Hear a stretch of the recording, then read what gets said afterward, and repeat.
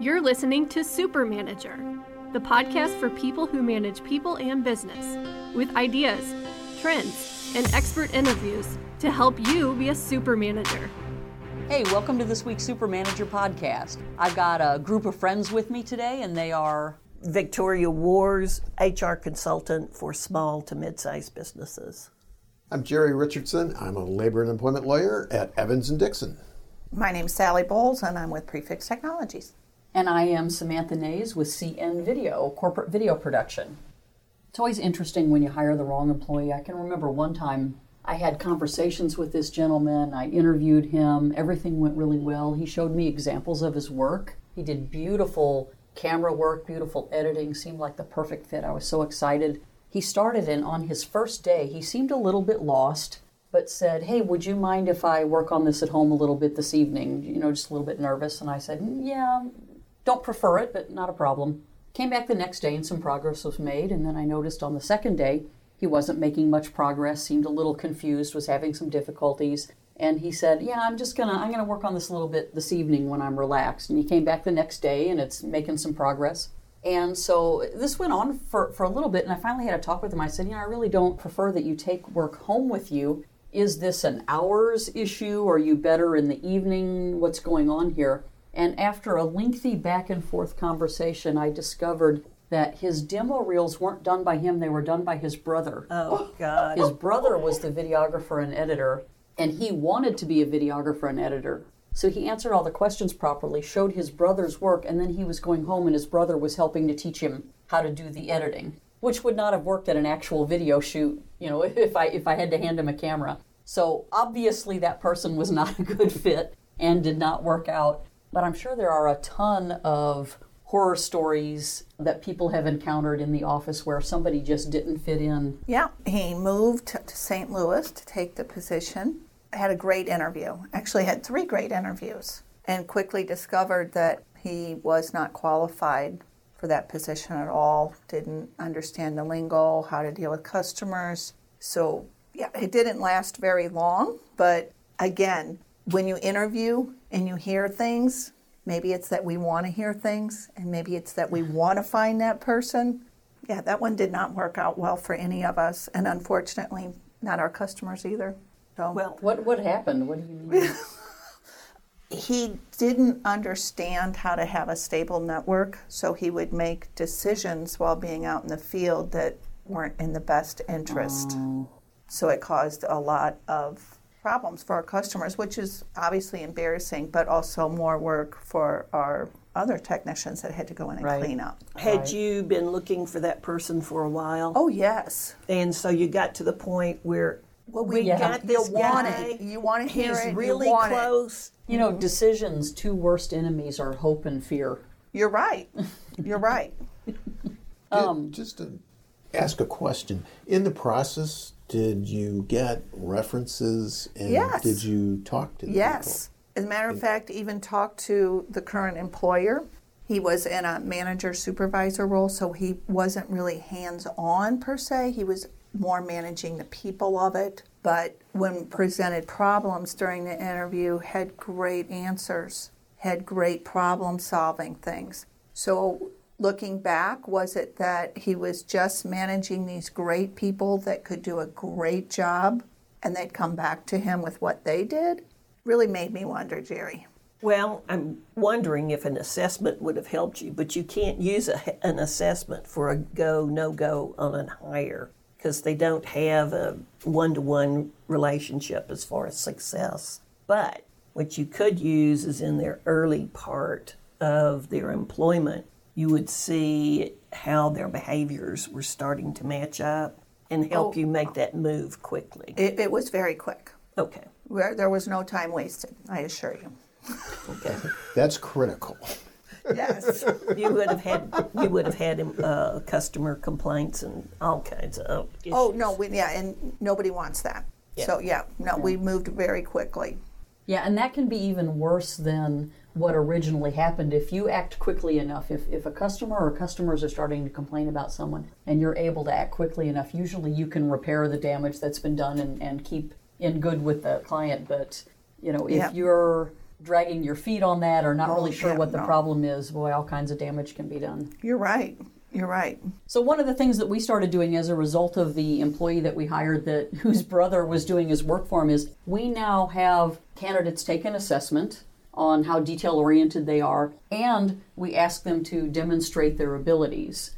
This is beneficial for the candidate because a lot of them have just graduated and they don't have a lot in their portfolio, and it gives them the ability to demonstrate what they can do. But also because a lot of examples that people have are going to be documentaries, sports, news, and that's not the type of video production that we do. So we want to give people the opportunity to show that they can do how-to videos and explainers and things like that. Well, it's not only giving them the opportunity to show they could do that, but it also gives them the opportunity to experience the real job you're going to be expecting them to do, rather than some pie in the sky. Your professor said you can do this and make hundreds of thousands of dollars doing it, you know? And there is a lot of that out there. Oh, there is a lot of that out there. Not only that, but I would think it would show you their style or a little bit of their personality, and are they going to be a great fit for what you're looking for? The only thing that doesn't account for is how they're going to fit in with the rest of the team. Right. And that's where my assessments come in. The culture, right. And that's huge. Yeah. And that is definitely helpful. The other side of that is personality. There are a lot of horror stories with people just simply having personality conflicts and things like that. For example, I think I talked about this in another podcast where we had an employee who, for whatever reason, I'm not sure why, was overly obnoxious with his chewing and his noises. They were in a shared workspace to a point where... Double mint gum. Snap, snap, snap. Okay. Well, I mean, just overly obnoxious with everything.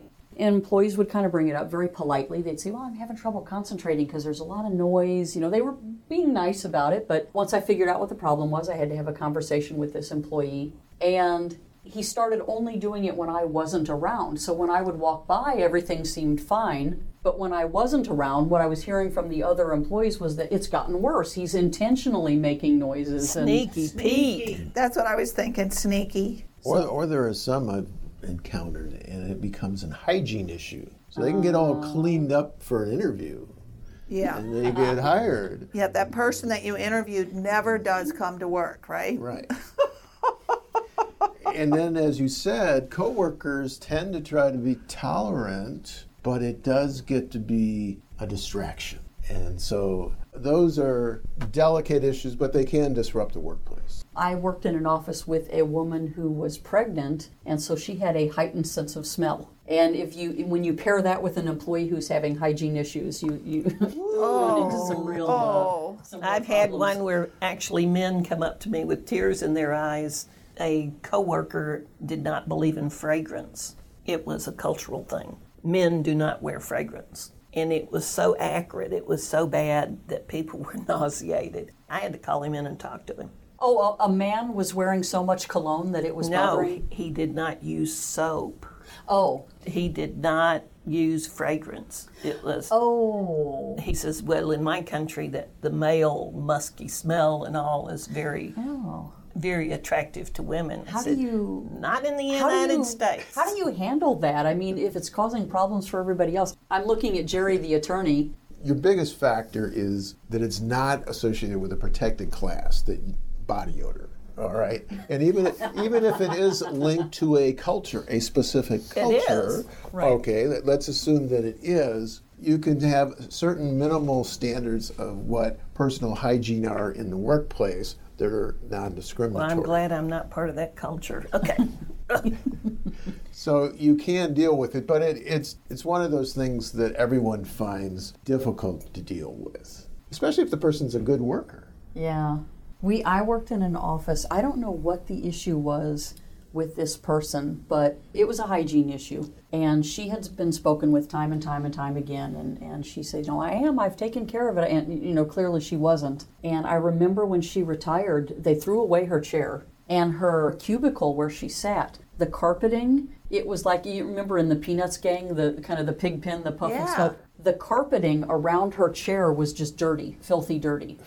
She had other issues in her mental I was going to issues, say, so she, she worked in a department where she had to interact with other people. And employees, they didn't mean to be rude, but they were like, oh, I have to go have a conversation with her. Take a deep breath before, kind of jokingly, but it was an unpleasant experience for everyone working with this person. And you can also have situations, and sometimes people are hypersensitive, but around cologne or something. Oh, God, my late husband. Oh, my God. Yes. We'd go to a restaurant, we'd have to get up and leave because he was swelling up and tears in his eyes. What about stealing? Have you ever had employees in the office that have taken office supplies, things from the office, stolen people's lunches? Who hasn't? I mean, Yeah, I think that's a really I can go look common at my problem in purse any right office. now. I mean, I was taking notes and somebody gave me a pen and... Well, I don't mean that type, but... I do remember going into the lunch break room one time and a male co-worker was eating my lunch. What'd you do? I went to the refrigerator to get my lunch and I couldn't see it and I turned around and there was my beautiful salad in front of him. I said, that's not yours. And he said, oh, it was in the refrigerator.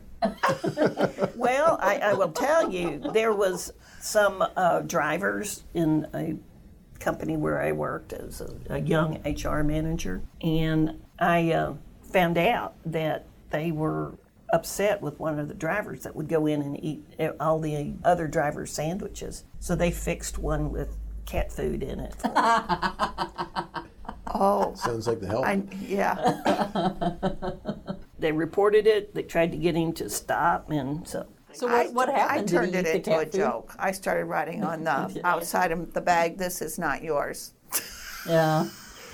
We had So I tried to turn it into a joke, and he never did eat my lunch again. I don't know who else he's moved on to, but I solved my own problem. I don't really think that it's ignorance that they just didn't understand. We had somebody who was eating people's food, and I had a talk with her about it. Somebody had brought in their favorite little K-cups for the Keurig with these little chai tea lattes, and they were disappearing. And she was taking them, and I said, oh, maybe you weren't aware that those actually belonged to somebody. And she apologized, and they kept disappearing. And I came back early from a meeting, and I could smell the chai tea, and she tried to hide it behind her computer monitor. So even after she'd been talked to about it, she was still stealing the food. And Well, we're getting ready to come on a season that employers are going to experience an increase in their office supplies. School starts. Oh, Well, I've had several clients where trusted employees who have check writing privileges have abused, and it's for years. yes.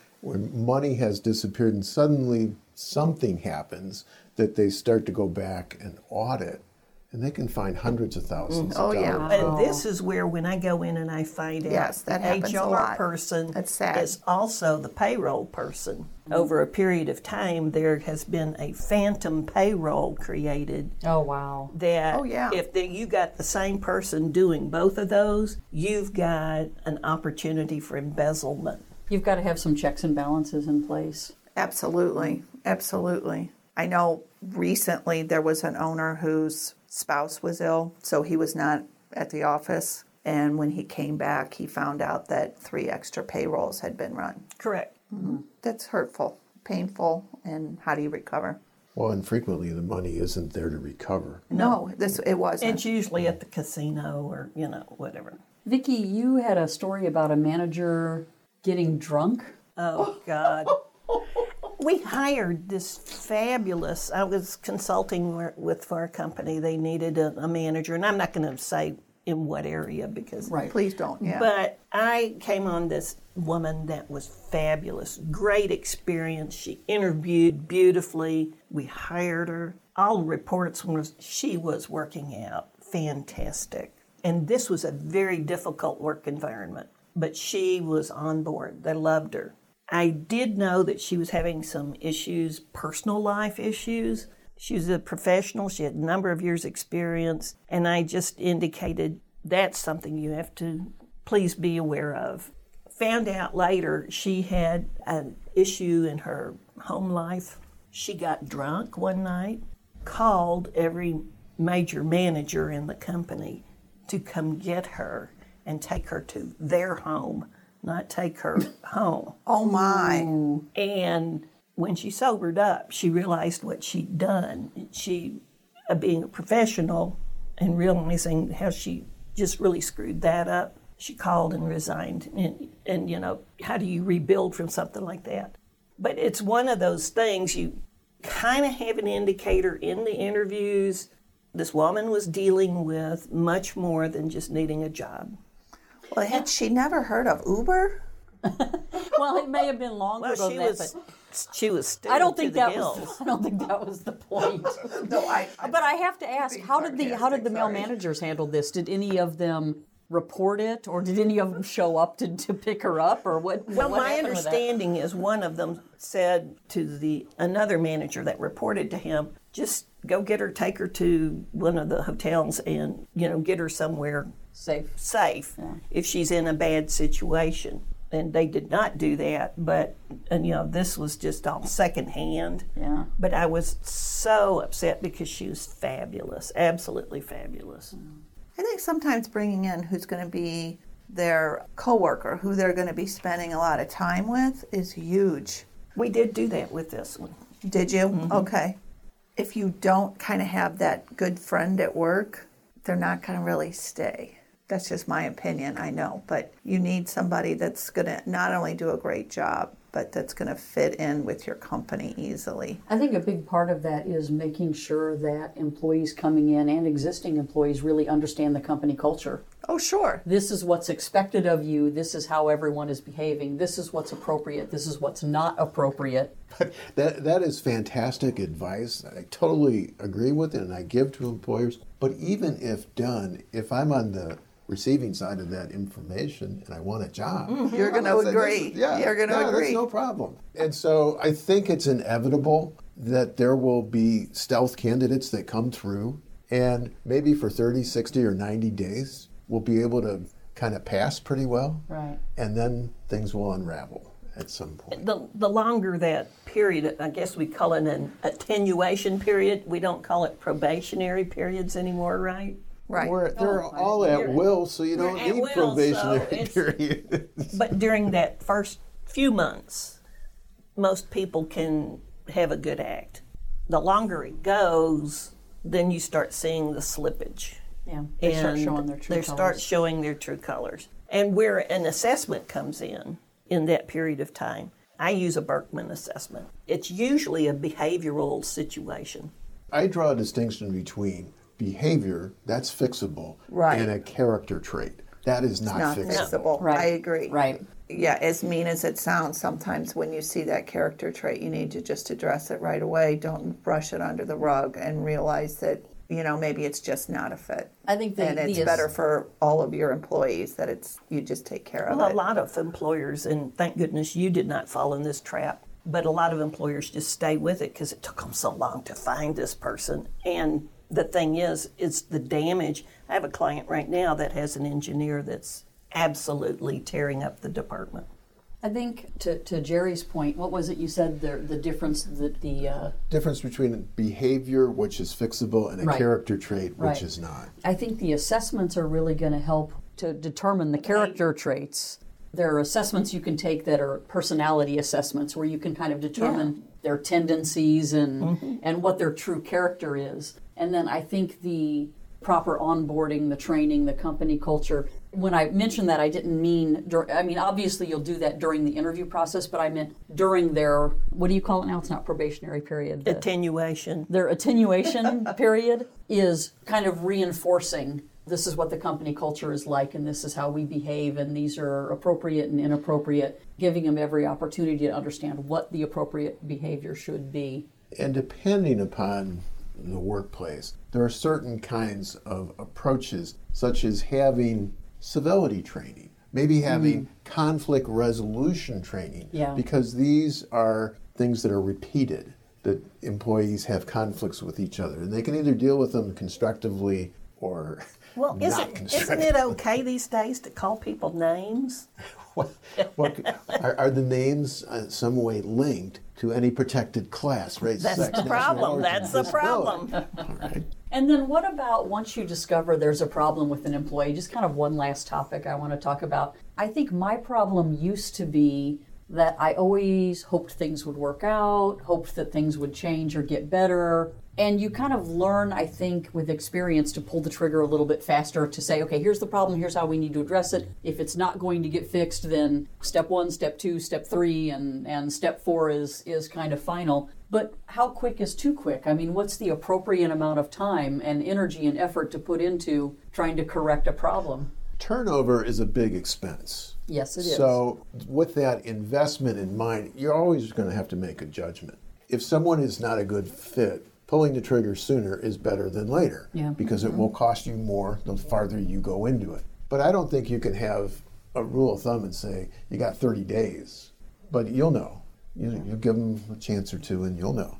I think that's a really good point, and I think it also protects your other employees, because you don't want your good employees to get so aggravated that they start looking. It's the rotten apple in the barrel. Right. That's what I mean. I mean, sometimes you just need to address it and realize that your good employees deserve better.